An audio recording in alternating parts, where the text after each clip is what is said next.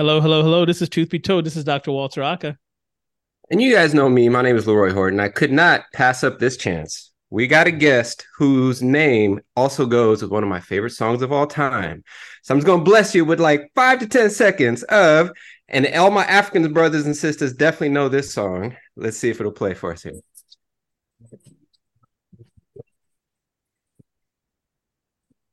We're not hearing anything. Are you hearing Not anything? hearing it? You might have to turn. See, Okay. this is Oh, what you get for not going things over with us. I This was is trying what you to get for I being. I was trying This to is raise the this bar, is but it was what you get. Fatima by Kanan, Yes, but the this the, is what the you get for Somali this. What artist. this is Yeah. what you get for Love freestyling. it. We're And hey, usually y'all, very I'm Fatima. organized. I'm Fatima Robertson. I love it though. I love it.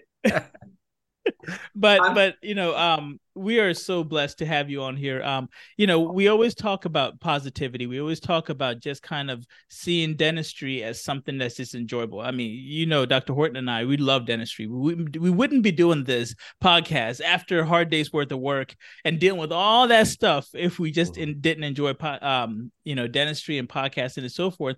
And I came across your Instagram and I was like, oh my goodness, I found somebody who not only just puts out positive vibes, but loves dentistry and does so much with it. And so I wanted to bring you on, and I wanted you to tell us your story, basically from beginning, how you came into dentistry, because I love that story. We were just talking offline, how you accidentally came into dentistry, but it really was an accident. I would say faith happens in mysterious ways. So let's start with just your story, your origin story, if you may. well, I'm a kid of the South, actually. My parents are from the Civil Rights South. They grew up in the Civil Rights era. And I was born in a small town in Mississippi called Natchez, Mississippi. It sits right on the Mississippi River, juxtaposed to the state line of Louisiana. So it back in the day, it was a center of industry. When things and products would come up the Gulf Coast, that would be one of the places where it would stop. It would stop in Natchez, and that's how Natchez kind of grew out of nothing. So essentially, my parents grew up in that small town all their lives, and they had me. This was in the early 70s, and they decided, you know what? If we are going to have anything that is going to be any better than we had, any kind of quality of life than we had, they just decided that, as so many other people did, I was just saying this to someone else, that they just became a part of the Great Migration North, as so many other people. They went to places like LA, they went to Chicago, they went to St. Louis, Detroit, all those other places that African Americans just left the Civil Rights South in search of like something different. We landed in St. Louis, which is where I grew up, and subsequently had two younger siblings. And my parents thought, I was in my room studying, and they thought, okay, she's going to be something. They didn't know what to tell me to do. They just thought, okay, she's in her room studying. She doesn't. She's going to do something special. We just don't know what it's going to be. But they didn't know to tell me to go to college. They didn't know to tell me to go to trade school. They just thought, okay, she's studying, so maybe she's going to be something big. And I ultimately decided that I wanted to be a pharmacist. I probably was about 13, 14. I said, okay, I'll just be a pharmacist because I thought that that was kind of cool. You still had the old pharmacies. You didn't really have a lot of the Walgreens or the CVS's or any places like that. You had the mom and pop pharmacies, right? And I knew I wanted to own my own business. So, okay, I like science. I like math.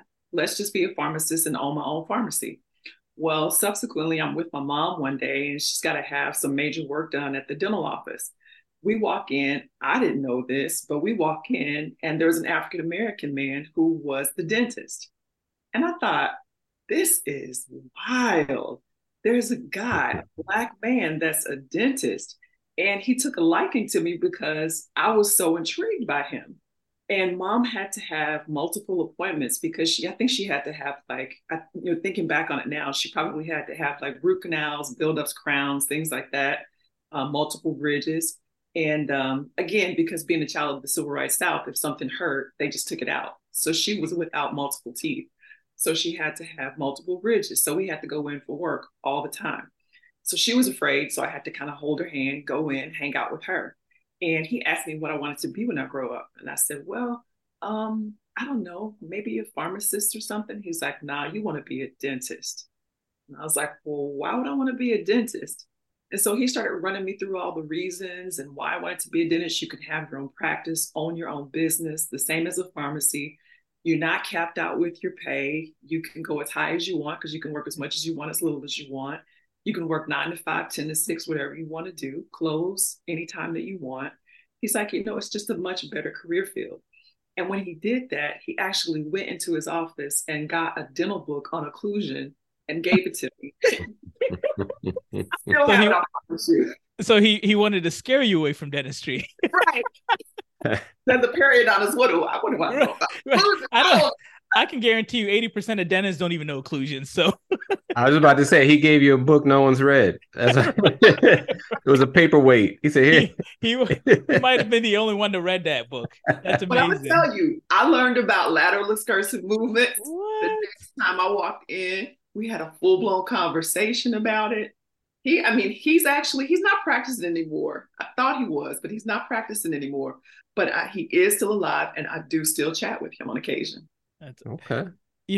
I want to just, and we're going to continue your story because it's an amazing story. But I've noticed a pattern with a lot of African Americans dentists. Their origin story always ends or starts with, "I finally saw a Black dentist," and that what triggered me to go this way. Absolutely. Right. And the funny thing is, I don't understand why schools aren't seeing the same thing. If you want representation, you have to show that you can do the same thing.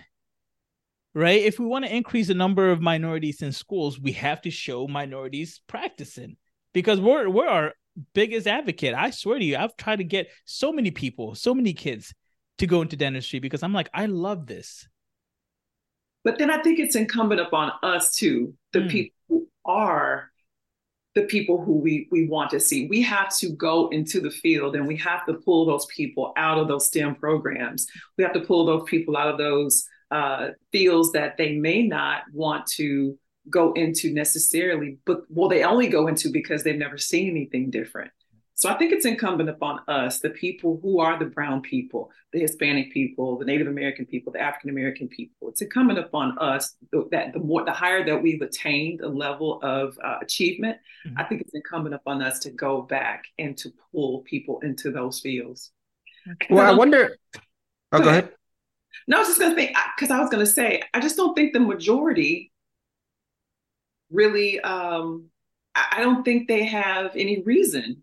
I mean, sure, they see that there's a disparity, but what reason do they really have to want more African-American dentists or more people of color in the field? There's just no reason. It's just not human nature. No, you're absolutely correct. It's not. And I wonder if we're going to see a change in the next generation. Because one of my things I would always inject in my talks when I talk to undergrad students is that medicine is sexy. You got Grey's Anatomy. You've got, St. Elsewhere for us older folk. House. ER, House. Yeah. Dentistry never has that exposure, regardless, before you even get to the layers of race and demographics. But I wonder now that that's changing. I mean, you've got like 75,000 followers, and whatever is getting them to the table, they're seeing you as this amazing representative of the profession. So now I feel like we are going to be more visible, thanks to, people with profiles like yours also doing the good work that you're doing. So I wonder if we're going to see a huge shift in the next 20 years of kids that are growing up watching the Fatima Robertsons and seeing it as a viable option for them.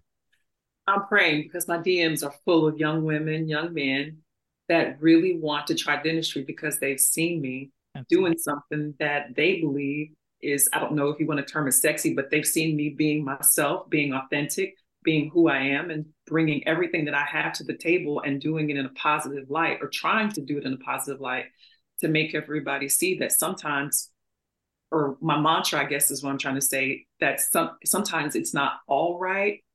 It ain't all right, but it is all right. It is all right.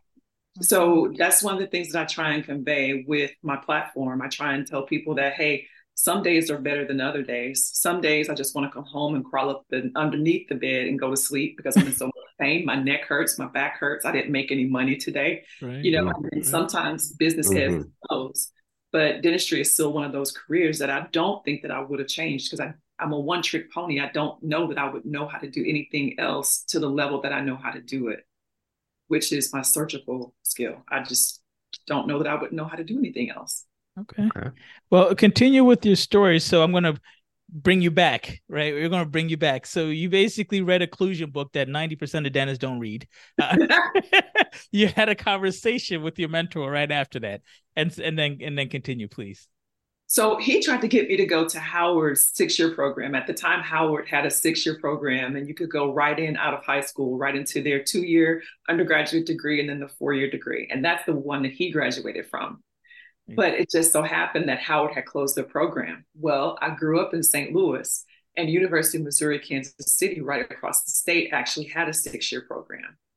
Ultimately, I did apply. I did not get in initially. However, the actual, probably the month prior to school starting, I was actually set to go to St. Louis University. I was just going to go and do 4-year undergrad and then try and get into dental school. Well, I was set to go to St. Louis University. A month prior to school starting, I got a letter in the mail that said, hey, we took you off the wait list. We put you into a spot. There was a young lady whose father was a dentist who said, I do not want to go to dental school. This is my father's dream. This is not mine. Of course, I don't have all this information initially, but when I get there, I find all this out. Right. They're like, she did not want to come. She took her name out of the hat. You got into the position. So it was just by God's divine grace that I actually got a seat, because I was on the wait list because my ACT score needed to be a 26. I took it 3 times. I'm just not a great standardized test taker. I got 21, 21, and 22. The last time when I got a 22, my father got up at 3 a.m. in the morning, drove from St. Louis to Kansas City because they felt that if I took it in another environment instead of my school's high school auditorium, that I would maybe get a better grade because I was just in a different environment.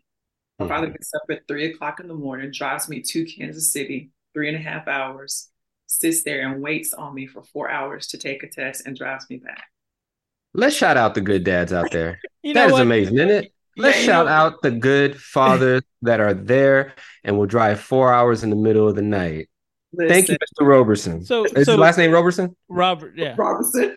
Thank you, Mr. Robertson. You know, can we actually pause on that? And I want to kind of dive into this. Your parents, did they go to college? My mom does not have any college, and my dad had 2 years of college. But what my dad did was he stopped going to school and went to Detroit to work at Ford Motor Company. He wanted to make money, and he got drafted to Vietnam. There you go. So they understood the importance of education. They had to have, right? In order for them to realize how important it is. So can we talk about just, family? You don't necessarily have to have that mom or dad that is a dentist or whatever, but just somebody to just say, hey, we believe in you and we're going to push you forward. Even though we didn't get there, we're going to push you forward that way. Can you kind of enhance that conversation with your parents?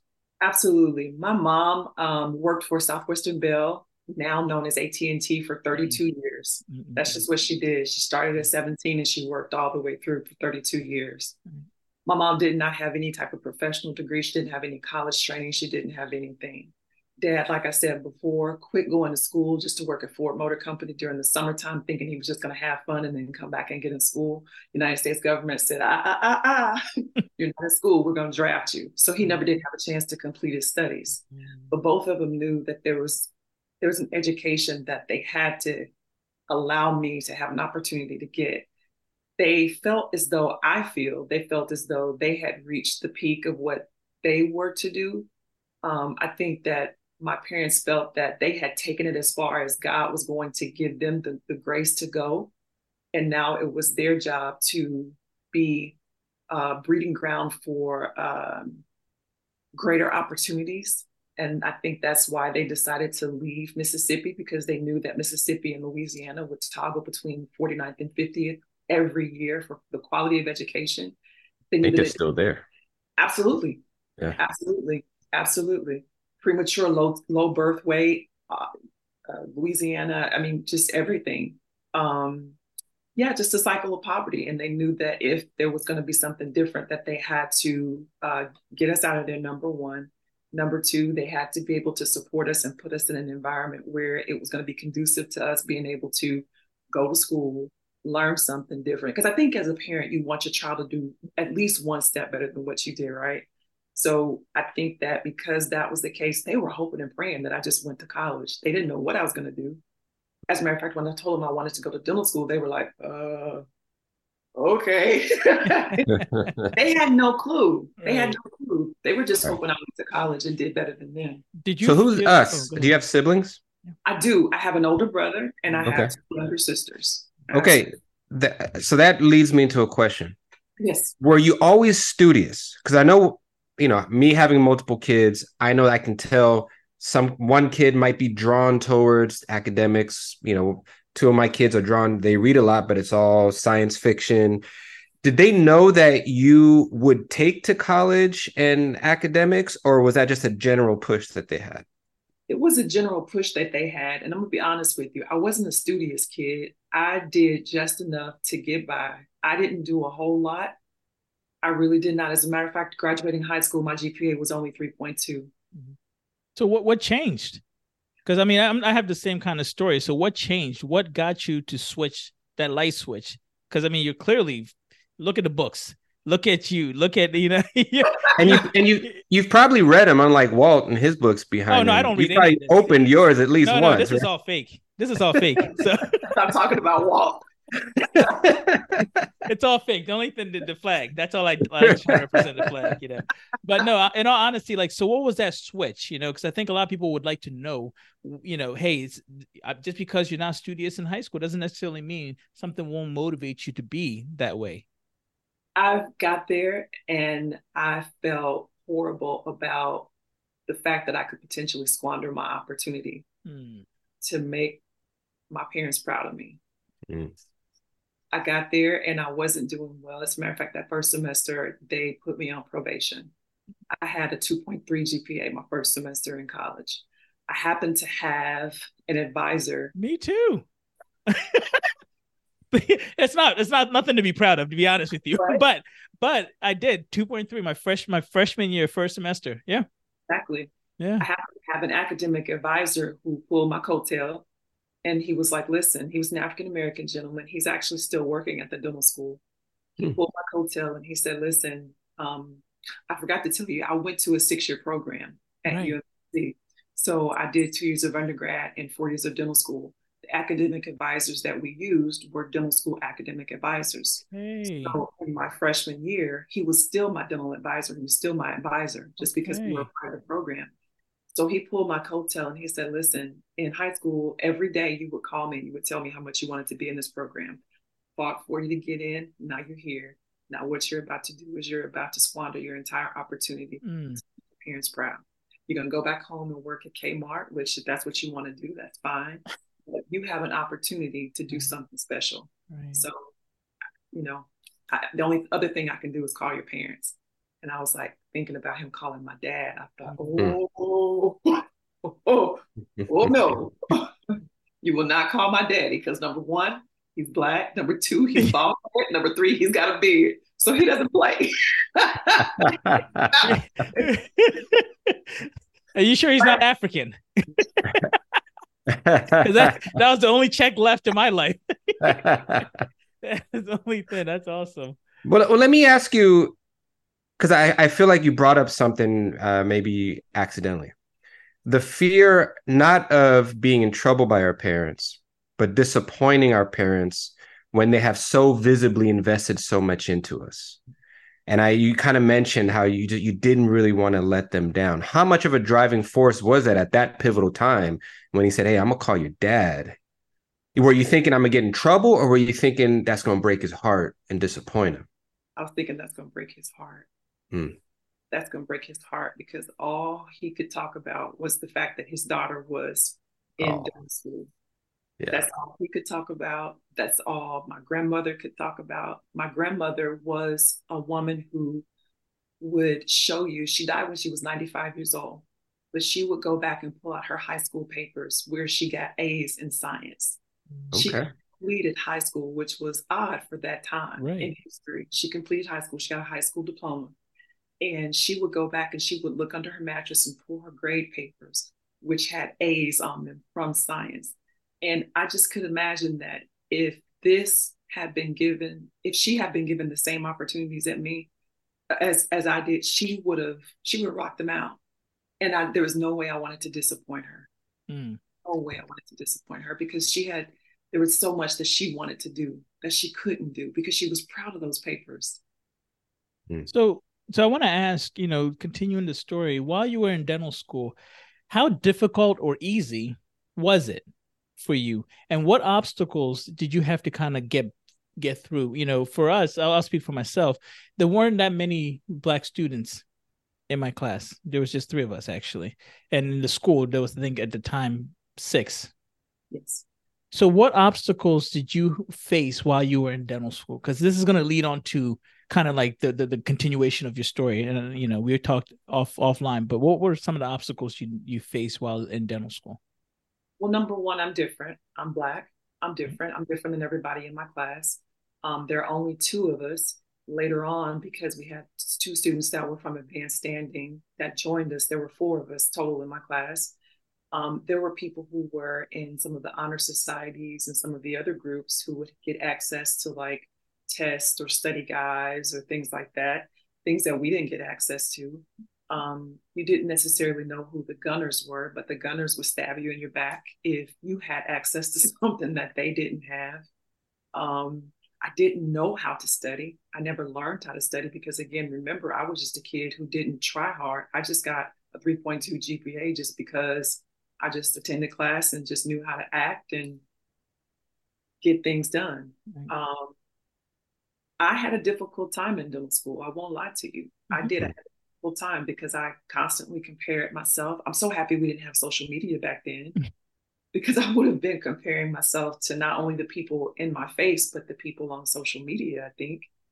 I think that I had a difficult time. It was an adjustment. I probably needed some probably needed some therapy back then, to be honest with you, going through Mm. some of the things that I went through, but I made it out. Well, that reminds me of a study that came out a while back that showed that in a lot of especially STEM classes, you have Black and Hispanic students, when surveyed, actually study more than the high performing students, which are usually the white and the Asian students. But we often study alone, whereas they tend to have, by sheer numbers and by sheer comfortability, they have community, right? They study in groups. So when you're talking about, and it's sad, but we all share that same story, right? One of only few, and just not being able to find a community that helps support you spiritually, mentally, logistically in terms of studying. So where did you find community within your dental school, given the numbers as they were? I had a young lady who was about two classes ahead of me, and I actually found her to become my sister, and we are still very good friends to this day. Her daughter is my goddaughter. My children are her godchildren. We talk every other day, if not every day. We both came through that same program. She was a 6-year student, just as I was, and I found her to cling to. Um, I found her to talk to share things that I was going through because I knew that she knew my same experience. Um, I actually found an instructor who I really, really, really adored. As a matter of fact, I talk to him probably still once every 3 months or so. I'll call him just to tell him I love him. And I think that being able to find someone, he's actually a white man. He's not a man of color, but he understood me. He was sympathetic to me at least. And so when I had problems, I would go to him and share those problems with him. And he would talk me out of the tree or talk me off the roof or off the edge, whatever it may be. But I think that's what I found. I found my community in an instructor that I could chat with and in a person that was about two classes ahead of me. By the time she left, I think I was strong enough to support myself, but it wasn't easy. Right. And I think it's important we highlight that because, and we'll get into the story a little bit later, but you're a periodontist, Mm-hmm. which is one of the most academic specialties on top of dental school, which makes this story that much more, I guess, intriguing and amazing and interesting. Because as you're telling this, I really want anyone listening, especially not in the dental field, you're saying this at this snapshot, but then you still go on to be extremely successful in one of the most rigorously academic programs or specialties out there. Yes, I did. Yeah. And I think I did that because number one, I always loved perio. I always loved the surgical aspect of dentistry. I did not want to do fillings and crowns and bridges and dentures all day. I felt that perio was my truest calling. Um, every time perio would come on the speaker, every time they say we need assistance in perio, I'd grab my jacket and haul tail just to get down to the perio department. In fact, if I didn't think that I could get there quick enough, I'd pick up the phone and call the secretary and say, "Hey, save my spot." I get there and they'd already be waiting for me. They would be fighting over me assisting them Who because gets you? I love it. I love it. I was going to say, where were kids like you when I was going through residency? I was like, please, anybody, please come and help us. Thank you. Oh no, I was hauling tail. And it wasn't until we took part one board. Yeah, part one board. I think where you do all of your specialties and you find out what your highest scores are in your specialties. I was highest in perio. And that same instructor I was talking about that I really adore, he's like, "You're a periodontist, you're natural born." Okay. You're That's natural awesome. born. That's And awesome. that was it. So I want to continue the story in the sense that, so we've gone through dental school and you're about to finish. Mm-hmm. Did you know you wanted to do perio? Absolutely. Did you apply to perio? No. And you know why? Yeah, I already knew the answer, but I gotta make it dramatic, and I have to. Yeah. I mean, I gotta make it look good. Dun, dun, dun. So please, this is what you get when you listen to our podcast. A lot of drama, a lot of suspense, but Yeah. please tell us, what happened when you were about to finish with school, and what the path that led you to another route before you can't come into perio. Man, I was beat down mentally. I was beat down mentally. I hit the wall. I was in school for 6 years straight. I missed out on things as simple as pledging. I was able to pledge, but I wasn't able to be an undergrad a long time. I had to go right to dental school. So I wasn't able to enjoy myself in that respect. I wasn't able to go out and hang out with my friends. My friends that had graduated college in the 4 year span they were gone. They left me. They were starting their lives. They were getting these jobs, going to grad school, getting married, having kids, whatever. And I just felt like I missed out on so much. I had been in the constant state of delayed gratification the entire time. I said, you know what? I'm going to get out. I'm going to go to work, and that's just going to be what it is. And I won't return until I get my mental status right. And I thought, I'm going to do it. But God is funny, because just as soon as I did that, I worked for about 2.5 years. And the boss that I had, we just did not see eye to eye. And that door closed on me. But just as soon as that door closed on me, I was able to go right to perio residency. Hi, sweetheart.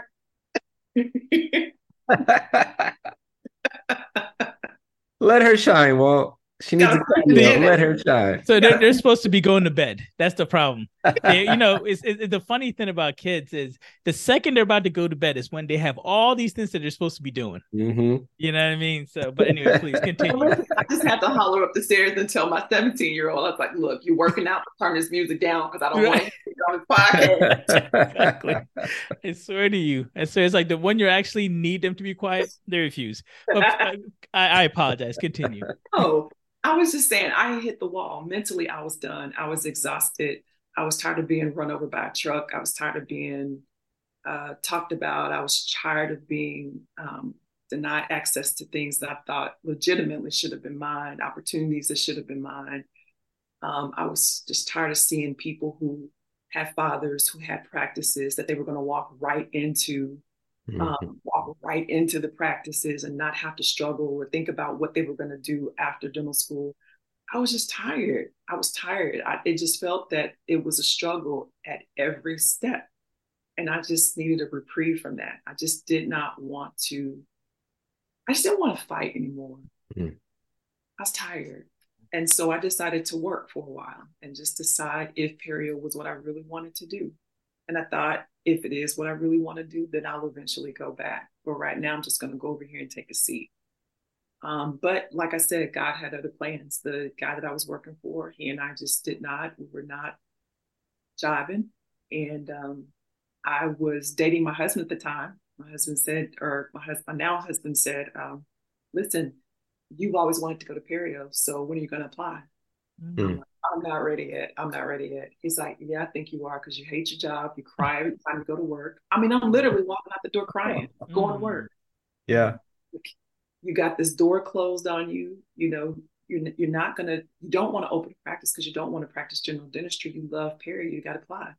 So I ended up applying to UC San Antonio, LSU, Baylor, and to the university that I graduated from. The university I graduated from called me and said, hey, we see you made an application. We don't need you to interview, but we do want you to come in and talk to us. Came in and talked to them, and they were like, you got a spot. Oh, damn. Oh my gosh. Oh my gosh. Yeah. So I got a spot without having to go through, without having to fight, which was, I'm not going to say I deserved it, but I just didn't have to fight. And that was just God's blessing for me. Right. Well, you know, Dr. Horton and I always talk about this. When you go back to school, you get two things. You get student debt, right? Possibly. And then you also lose the income that you were making, good or bad. Right? So those are two factors that you have to consider, correct? And so what was that like for you, having to go back now, losing that income, and then also accruing debt if you had debt to Well, I'm going to be very transparent with you. Please. Truth be told. Okay, yeah, truth be told. My husband was working. I was working. I go back to school. We had our first daughter. Our daughter was a honeymoon baby, so she's born. She's here. She's months old when I just had to go back. As a matter of fact, she's born June 9th. I start school July 1st. That's right. I start residency July 1st. That's right. So she's about 3 weeks old. I go from making about $70,000-$80,000 a year as a general dentist to making $1,600 a month in a stipend. My husband and I lost most everything. We went from 2 cars to 1. That car was threatened to be repossessed. He had to leave the city that we were in to go to the city where my parents lived. We were living in Kansas City. He had to go to St. Louis to work because more money was to be made at this other company. He, I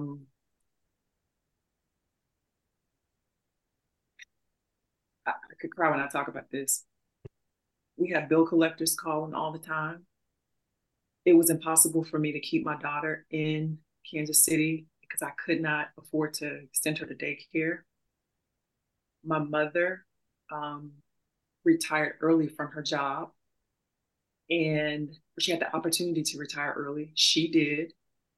She would come and get my daughter, take her to St. Louis for a week to be with our family. She'd come back to Kansas City to be with me for a week.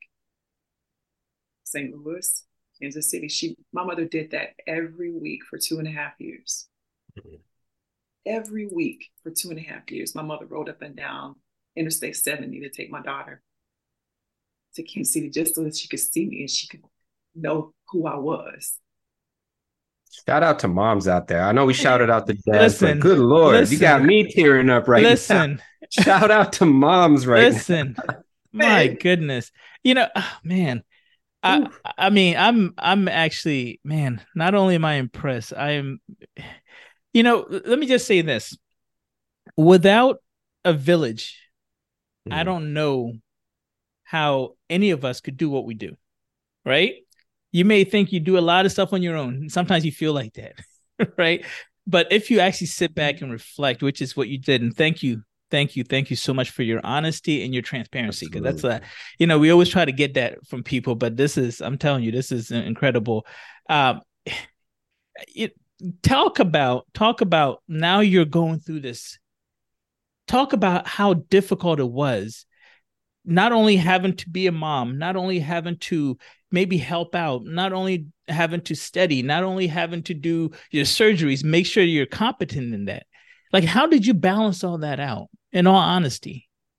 And this is not for it. This is male, female. It doesn't matter. Black, white. It doesn't matter. That balance is incredible. It's incredibly hard.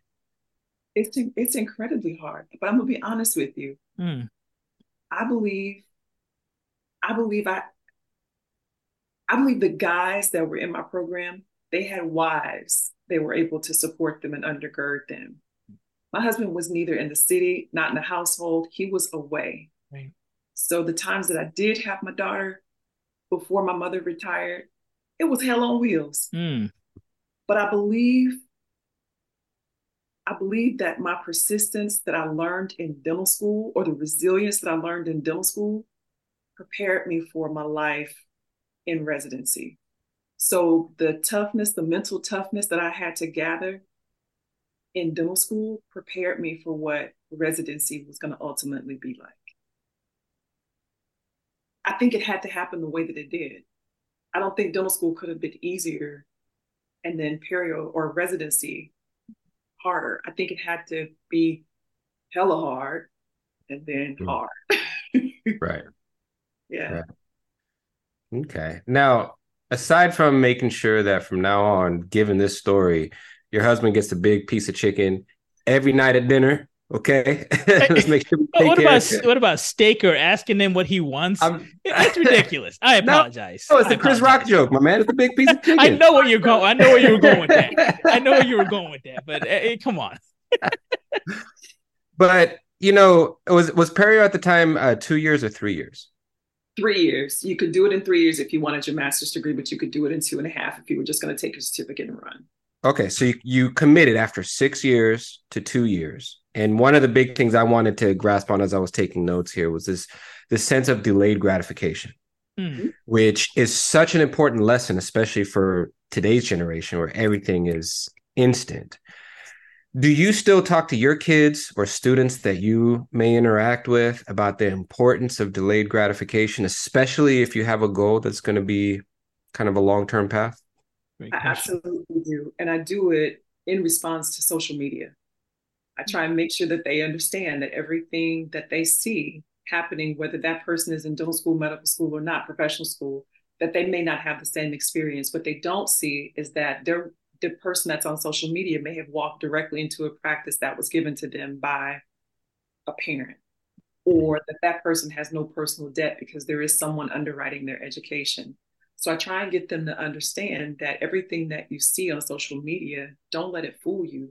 And don't let even the people that are in your class fool you, because they are gunners and they may not necessarily only be gunners, but they really may be walking directly into a practice. This may be something that has been in the works in terms of that person getting into dental school. It may have been in the works for 20, 25 years because their father may have graduated that institution and he may give heavily to an alumni fund and may have secured a spot for his child or her child. So all these things are important for people to know. So that is definitely, apart from mental fortitude and resilience, you do have to be aware that you do have to delay your gratification and understand why it's so important that you do it, because good things will come. It's just nothing comes easy. And the kids these days believe that it will. So I think it's important to always preach it. Do you think with especially young men, because one of the things that I'm finding when I talk to them is there's a lot of social pressures for young men, Black men especially, to be financially secure, to be on the market, right? To be able to have a girlfriend, a wife, and, things that, it's important for us to be able to socially interact in the world of love, right? And as we just described, going to dental school or medical school, you're usually the brokest one in your friend group until you're like 30, right? I remember one of my good high school buddies went right out and was a longshoreman like his dad, killing it. He had Hummers, going on vacations, and I was living off of student loans, right? Do you notice that may play a factor in students when they're thinking of like, okay, I got to start a life now? Does dentistry fit, or is it even worth waiting when I could probably do something else now? I definitely notice it, and especially in the climate that we're currently in, where you have things on social media where women are saying, I don't want to go out with you if you're going to take me to Cheesecake Factory. Which I like the Cheesecake Factory. Let me just put it out there. The Jamaican jerk chicken and shrimp. Ooh, the chicken littles. Oh, The See, Louisiana chicken pasta. that would have lost me. You would lose me. You say something that ridiculous, it's over. But anyway, please, I digress. I apologize. Sorry, I got emotionally charged. But it's true. We are saying things like that, and especially in this kind of climate, absolutely, our young guys, they may not be attracted to it because you're absolutely right. Dentistry is not one of those careers where you get gratification right away. You just don't. Right. So, the continuation of the story still, and I promise you, this is we do this on purpose, right? You're going through perio, you're finished with perio. You had mentioned earlier on that you wanted to be, I think it was 13 or 14, you wanted to have your own business. Yes. What happened after perio? My husband and I decided to move to Dallas because I wanted to be in the South. My husband is an Arkansas native and he wanted to try and remain in the South. The Cowboys were his favorite team growing up. So I said, you know what? Listen. This guy. This guy. The Eagles have one good year and you can't stop hearing about it. I forgive him. He's done so many other good things that I forgive him. We'll pretend this never happened. Continue, please. So I've got 2 regional boards under my belt. So I was like, I can practice in 26 states. So let's just pick one. Let's go. Okay. We decided to end up in Texas. And we ended up moving here. We had $60 to our name. The only way we were able to move here, to be honest with you, is because my sister had moved here about 2 months prior. She was on a work assignment, a temporary work assignment.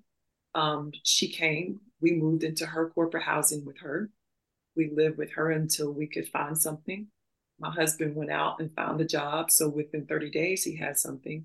Within 30 days, I also had something in the corporate dental world. I was just kind of doing some temping for him. I was a hygienist. I was doing kind of anything that I could to make the ends meet. Because again, we had a kid, we had a daughter, so we had to figure it out, right? And we just ended up planting roots here, and it just happened that way. But ultimately, I worked in corporate dentistry for about another 2.5 years until I met my partner, who is a root canal specialist. She's an endodontist. She and I were both working in corporate dentistry, and we were introduced by a mutual front desk patient or person that knew both of us and said, you know what? You two are a lot alike. You got similar qualities, similar philosophies. I think you guys would be great together. And it's been 18 years. Now, did you guys start an office together? Did you buy an existing office? How did that work out? We built from the ground up 18 years ago in endo-perio practice. Okay. So can you, I want to get people to understand something, right? So sometimes we talk about like ortho and pedo, great combination, right? They refer back and forth to each other. You could say perio and proso, great combination, because you can refer back to each other and so forth. Endo and perio, you don't hear that often. Oh, well, that's a great combination. Right. So explain to everybody why that is such a good combination. I mean, Dr. Horton's a periodontist. I'm a periodontist. You're a periodontist. So we know that side, right? But I want you to talk to everybody else and explain to us why that is such a great combination. Well, it's a great combination, number one, because she has cracked teeth all the time. She has cracked teeth. She has combination lesions all the time, which a combination lesion is, for the people out there that don't know, it's basically either an infection in the tooth or around the tooth. And sometimes they can meet in the middle. So she routinely has that. So I routinely will have her test my teeth that I believe are combination lesions. She'll have me look at the perio. She sees a furcation involvement, things like that. I don't want to talk too high level, but it's a great combination. Crown lengthening. Crown lengthening, absolutely. I'm taking teeth out that she does not believe are restorable, putting in implants, whatever the case may be. But it's a great combination. It's a great combination. And we've been together. We answer restorative questions for each other all the time. She leans on me a lot because I have been able to practice general dentistry where she went right into her residency without practicing general dentistry. So she'll routinely ask me questions about the salvageability or the restorability of a tooth before she even talks to her GP about it, her general dentist about it. We just bounce things off of each other all the time. And we have similar stories, similar circumstances. So we undergird each other. We help each other. And that's been the biggest help, the biggest support that I've had thus far, and my life has truly been my partner. Can I ask one That's more? that's. Oh, go ahead. Let Go me just ahead. ask one more question on top of what you just said. And I was going to bring this up, but you just did it for me. So I thank you. How important was it that you actually were a general dentist first Mm. before becoming a periodontist? And I think a lot of people need to hear that. How important is it now that you were a general dentist so you speak that language? Absolutely. I was just going to say that. I speak the language of a general dentist because I know that when I'm placing an implant, I know if it's going to be restorable or if it's not. Routinely, what will happen is you'll get something back from one of your doctors or surgeon, your perio, and you can't use it. And it's because they don't necessarily know the principles of what it's going to take to restore this implant or what it's going to take to give them the patient the best quality. So what I'm able to glean from that is I use the experience that I had when I was a general dentist. And from that, I'm able to go, you know what? I can think outside the box because I'm not just thinking as a periodontist, I'm not looking at it in a tunnel vision manner. I'm looking at it holistically and going, okay, big picture, the patient's going to need this, and this. And the wheels in my head are already moving. I'm already thinking, okay, we need to counsel them about decay. We need to get them fluoride treatments. We need to get an occlusal exam. We need to get, so I'm in motion the entire time. And it's not just thinking about what's underneath the gums or what's in the gums. It's everything. It's holistically. I see. Now, you said you opened up your practice around 18 years ago, right? Yes. Which is it is a long time ago when you look at all the changes that have happened in the landscape of dentistry. But you mentioned that there was already corporate dentistry going on. Mm-hmm. How has your private practice navigated the increasing world of corporatizing our industry, and what are some of the challenges and adaptations you've had to implement? Doc, I'm going through this right now. It's getting increasingly difficult to be a lone practitioner. I don't want to sound doom and gloom, but it is getting increasingly more difficult to be a lone practitioner. I have to be very honest with you. There are two things that are happening. There's corporate dentistry, but then there's also the practitioner who is going from office to office to office with no brick and mortar. So they don't have the overhead that you have. And so it's getting increasingly more difficult to compete. Yeah, Um, I can't stand those guys, by the way. Can't stand those guys. Nothing wrong with it. Listen, I'm No, thinking no, about no, I have to join you. I'm not mad no. at you. Listen, no, no. You know what? It's so amazing that you said. I want you to talk about that. I Yeah, want you to talk about that because a lot of grads, when a lot of new grads, a lot of new periodontists, when they graduate, they fall into this like abyss and they don't know where they're going. Right. Yes. Because I remember whenever I graduated, I was set up ready to go and work with a periodontist. And he basically was like, I just don't have enough patience. I remember I moved to Houston for that was one of the main reasons. And Mm-hmm. then I get here and he's like, "Oh, I don't have enough patience for you." And I was like, "Well, what am I supposed to do? I'm already here." you Yeah. right. know? And so I had to go a different route. But in all honesty, private practice is what I was aiming for. So I want you to talk about that. That's beautiful. I would be honest with you. I would tell you that Please. if you're graduating residency, you got a lot of options, to be quite honest with you. When I was working in corporate dentistry, I was making major money, major money. I was bringing that money home. I was paying my taxes and I was taking care of my family. As soon as I opened my practice, my money got cut by about 2/3. Mhm. And I'm going to tell you why. Preach, preach. Number one, I didn't know anything about running a business. I Mm-hmm. didn't have a background where parents taught me how to run a business. I made every mistake you could think of. I got into tax trouble. I got into trouble here. I got into trouble there. I got into some major things that I had no idea about because I didn't have the business knowledge. Dental school didn't prepare me for it. Undergrad didn't prepare me for it. My family structure didn't prepare me for it. So I made multiple mistakes. Heck, I'm probably still making mistakes that I just don't know about. But I did everything. I've been there, done there, got the t-shirt. But I want you to consider the fact of what the landscape looks like now. You got corporate dentistry. Of course, you're not going to like it long term. But then you also got to think about, do you really want a brick and mortar? Do I really, really want the sacrifice of a brick and mortar? Or do I really just want to travel, go do what my job is, not have to worry about the office situations and all the stuff that comes with that, employee management, things like that, and do my job and come home? Or do I want to sell to a corporate entity if I do get into a private practice? Do I want to sell my practice to a corporate entity and be Yeah. phased out in 3 to 5 years? So you've got a lot of options. Do you want to teach? Do you want to stay in academia? So there are a lot of options that you have, but I want you to really consider that private practice is not the end all be all. It's that's great advice. And I think if we can compound on that, it's that you have all these options for different phases of your life. Mm-hmm. In one phase, practice ownership might make sense. Your temperament is there, your energy levels are there, your desire is there. Then you transition to another phase. You know, and Walt will probably tell you I'm kind of telling my story, right? I owned 2 offices for 13 years. Now I'm finishing up residency, but I travel. I work every Saturday, and I love being a traveling dentist, right? Doing specialty work, but it fits my life now. In 2, 3 years, it might evolve. And I think what a lot of people get into or thrust into is this notion that whatever you choose, that's a for life decision. And not that you should be willy-nilly making decisions, right? You got to be able to commit to some type of a plan, but there is room for evolution of that plan especially with all these options that you might have. That just blessed me. Thank you for that. Because Yeah. that makes sense. Because you're right. The temperament. Yeah. I'm 50. Listen, don't do that. Don't do that. You mean you're 21. You're 21. Oh, yeah. Thank you. Please don't do that. You're making us look bad. We got the gray hair growing. Don't do that.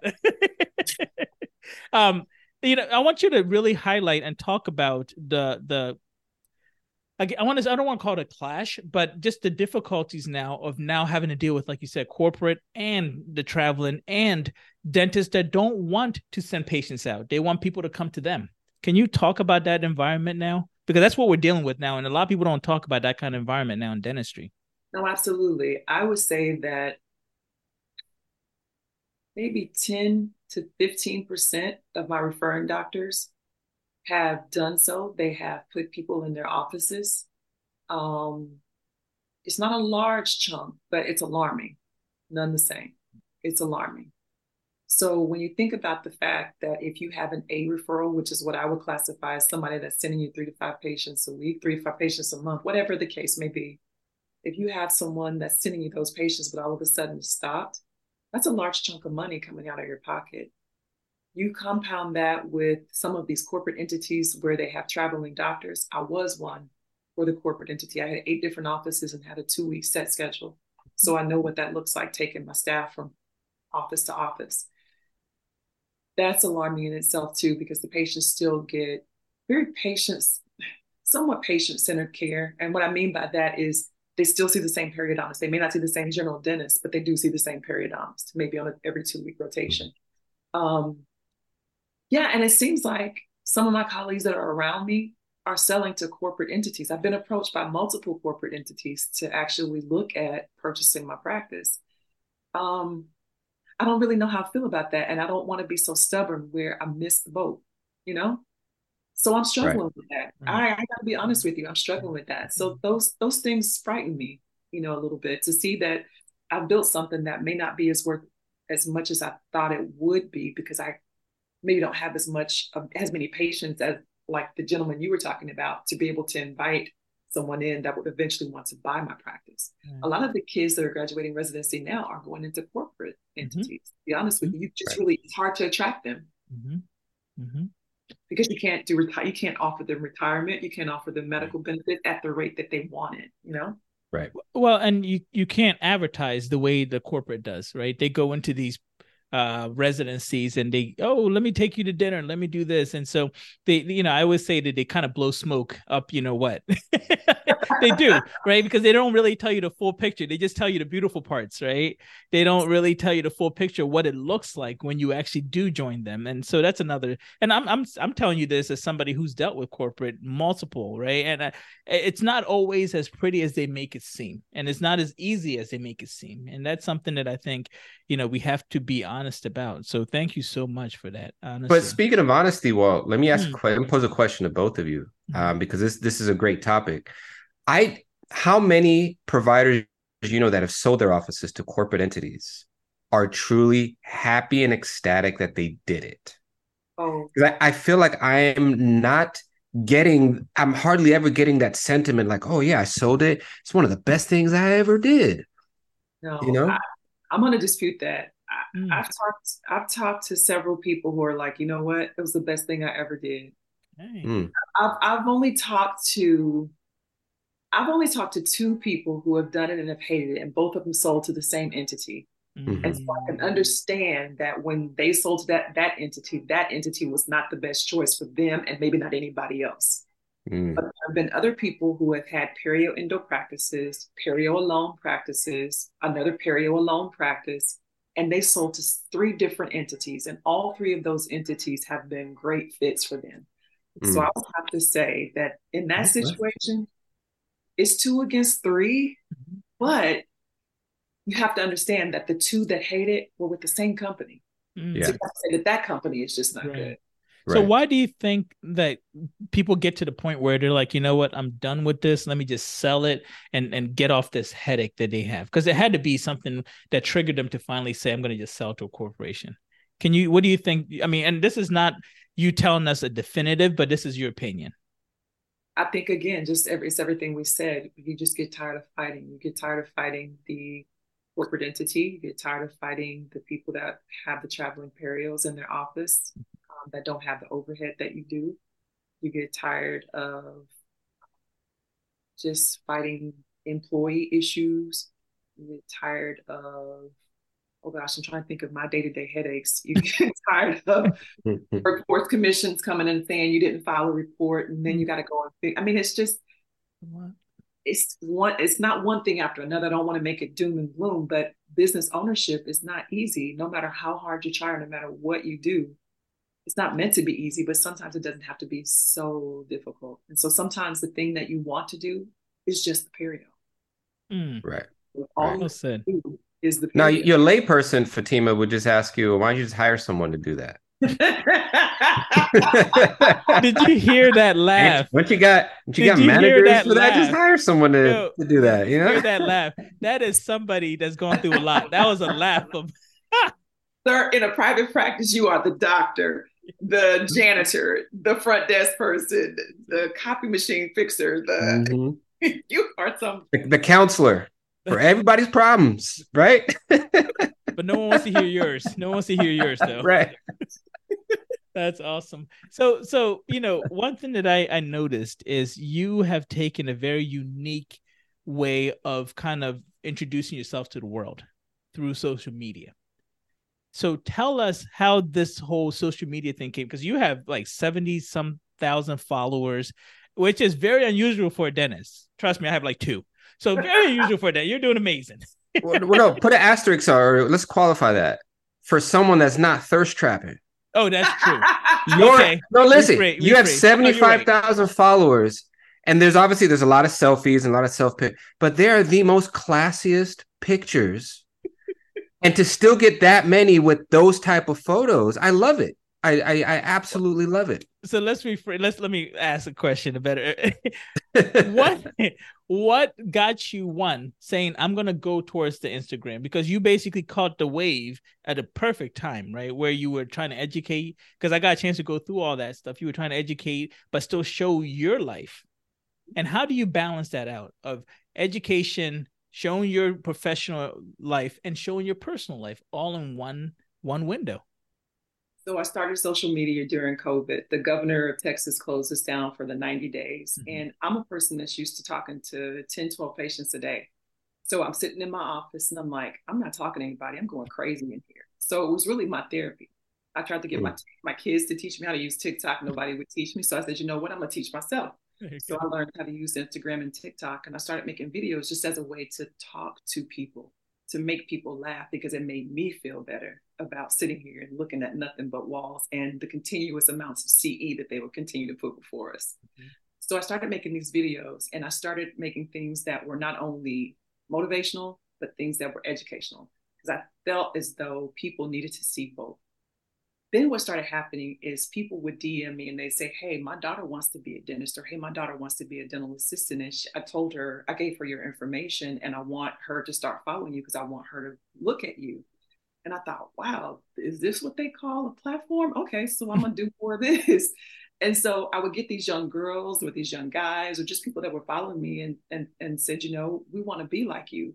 And I thought, well, what is it that what makes people gravitate to me? And I thought, you know, I'm just going to tell people who I am. I'm Mm. just going to be as real as I can. I'm going to make them laugh as much as I can. I'm going to give them as much of my real life as I can without it being overboard.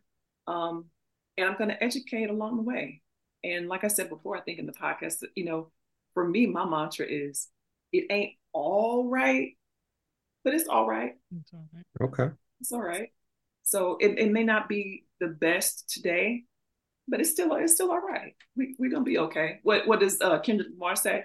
We gonna be all right. You'll Right. be all right. No, we Yeah. don't.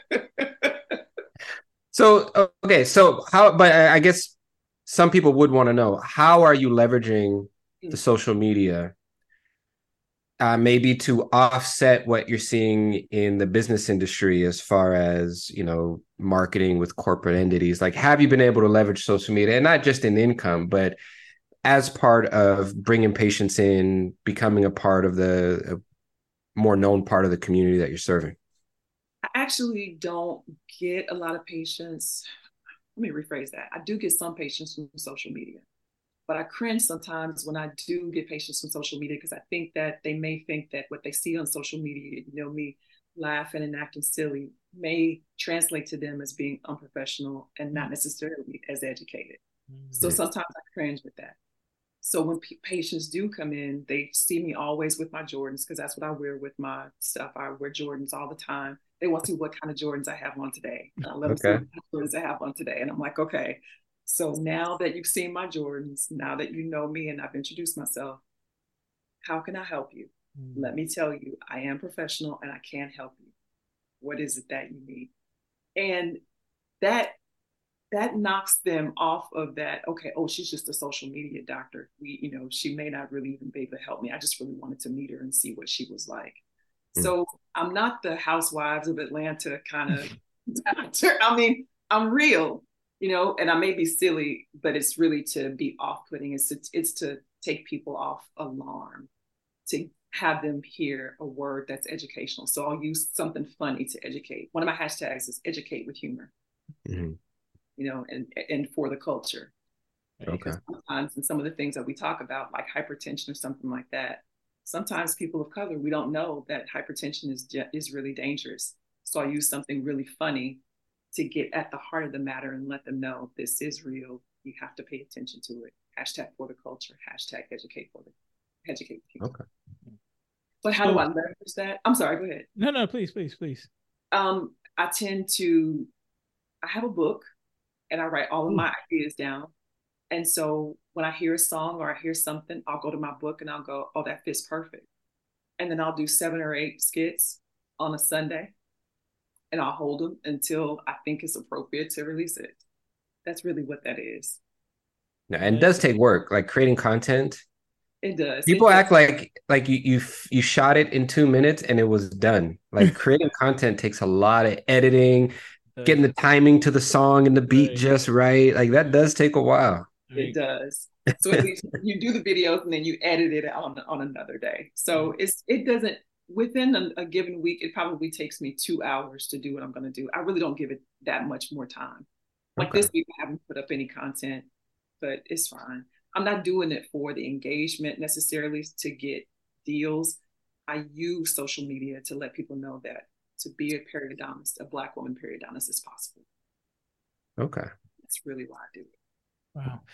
So, my last question is, you've shared so much with us, right? And you've basically opened up and explained your whole journey, which is exactly what we wanted. We wanted you to kind of explain your whole journey because your journey, I think, is something that people need to hear. It doesn't always have to be a straight line, but in the end, you are exactly where you need to be.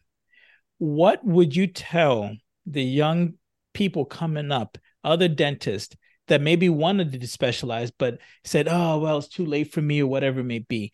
What advice would you tell that somebody who listens to your story and is inspired to just go forward, whichever direction that may be? What would I tell somebody who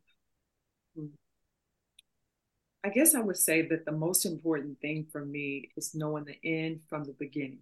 To be quite honest, and I've said this before, I'll say it over and over and over again. You got to know from the very beginning, if you have a desire to be a periodontist, that you're going to be a periodontist. whether it takes you 1, 2, or 25 years, if you want to be a periodontist and you put it in the atmosphere, it is something that you have critically thought about and know that it is possible. If you've already seen it done before you, if it's already been done, you know that it's possible for you.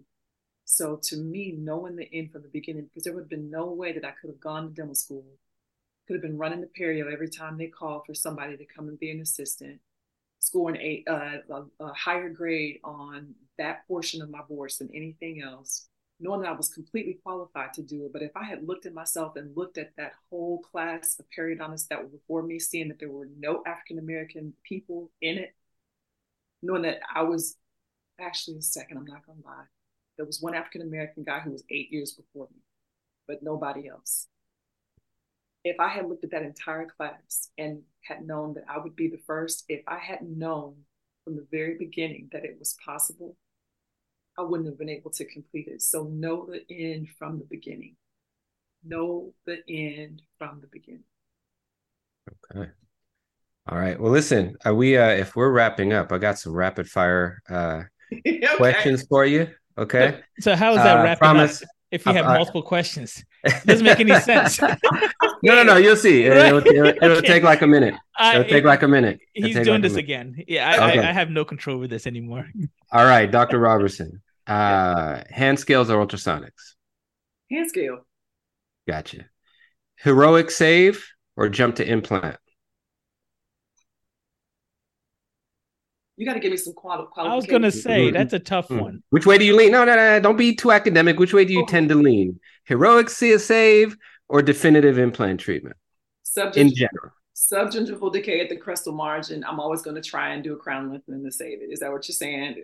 I'm always something like that. That's so a good answer. She's a naturalist. She's a naturalist. Whatever God gave you is better than what I'm going to do. That's it. I agree. 100%. 100%. What's your favorite perio procedure? Oh, soft tissue grafting. Tissue grafting. You have to show us one day. We'll bring you back and you show us a case. Okay. That's a good idea. We'll do a case. Okay. I'm perio. Favorite love song? Oh, Stevie Wonder, Ribbon in the Sky. Hey. I liked it. Okay. What is your favorite past accomplishment? Raising 3 well-adjusted children. Well said. That's tough. That is not easy. That is tough. Not perfect. They just well-adjusted. That's it. we don't ask for perfection. And lastly, what's one of your largest hopes for the future? That I will die with significance, having impacted the world, not necessarily for the things that I've done, but for who I have been to others. Significance, that I leave a legacy of significance, that my life has meant something, not for what I've been able to attain financially, but I've imparted wisdom to somebody. That's the only thing I can say. Significance. Right. We should desire a life of significance and not necessarily success. I don't know if that makes sense, but significance is what makes people remember us for generations. Well, listen, we've just spent an hour together, and I promise you, both me and Walt will remember you. This has been one of the funnest, I think, most refreshing hours that we've done on the cast. You can't say funnest. My wife is going to correct you. She's ridiculous with this stuff. So please please don't do this to me, because she's gonna come to me talking about, did you hear what Leroy said? Funnest? I'm like, oh, come on. I'm pretty sure funnest is a word. Just please use another most enjoyable, most fun. There it is. I will say that rapid fire was actually really cool. I like that. That was actually really, really cool. We might just need to do that going forward. Yeah, because it scared me. It scared me too. I was like, "Where's he going with this?" You're like, "Man, it's wrapping up. I'm tired." What, you talk about multiple questions? No, but somebody cut his mic. Right. No, honestly, this was a lot of fun. Thank you so much. It was. Thank y'all so much. This was fun.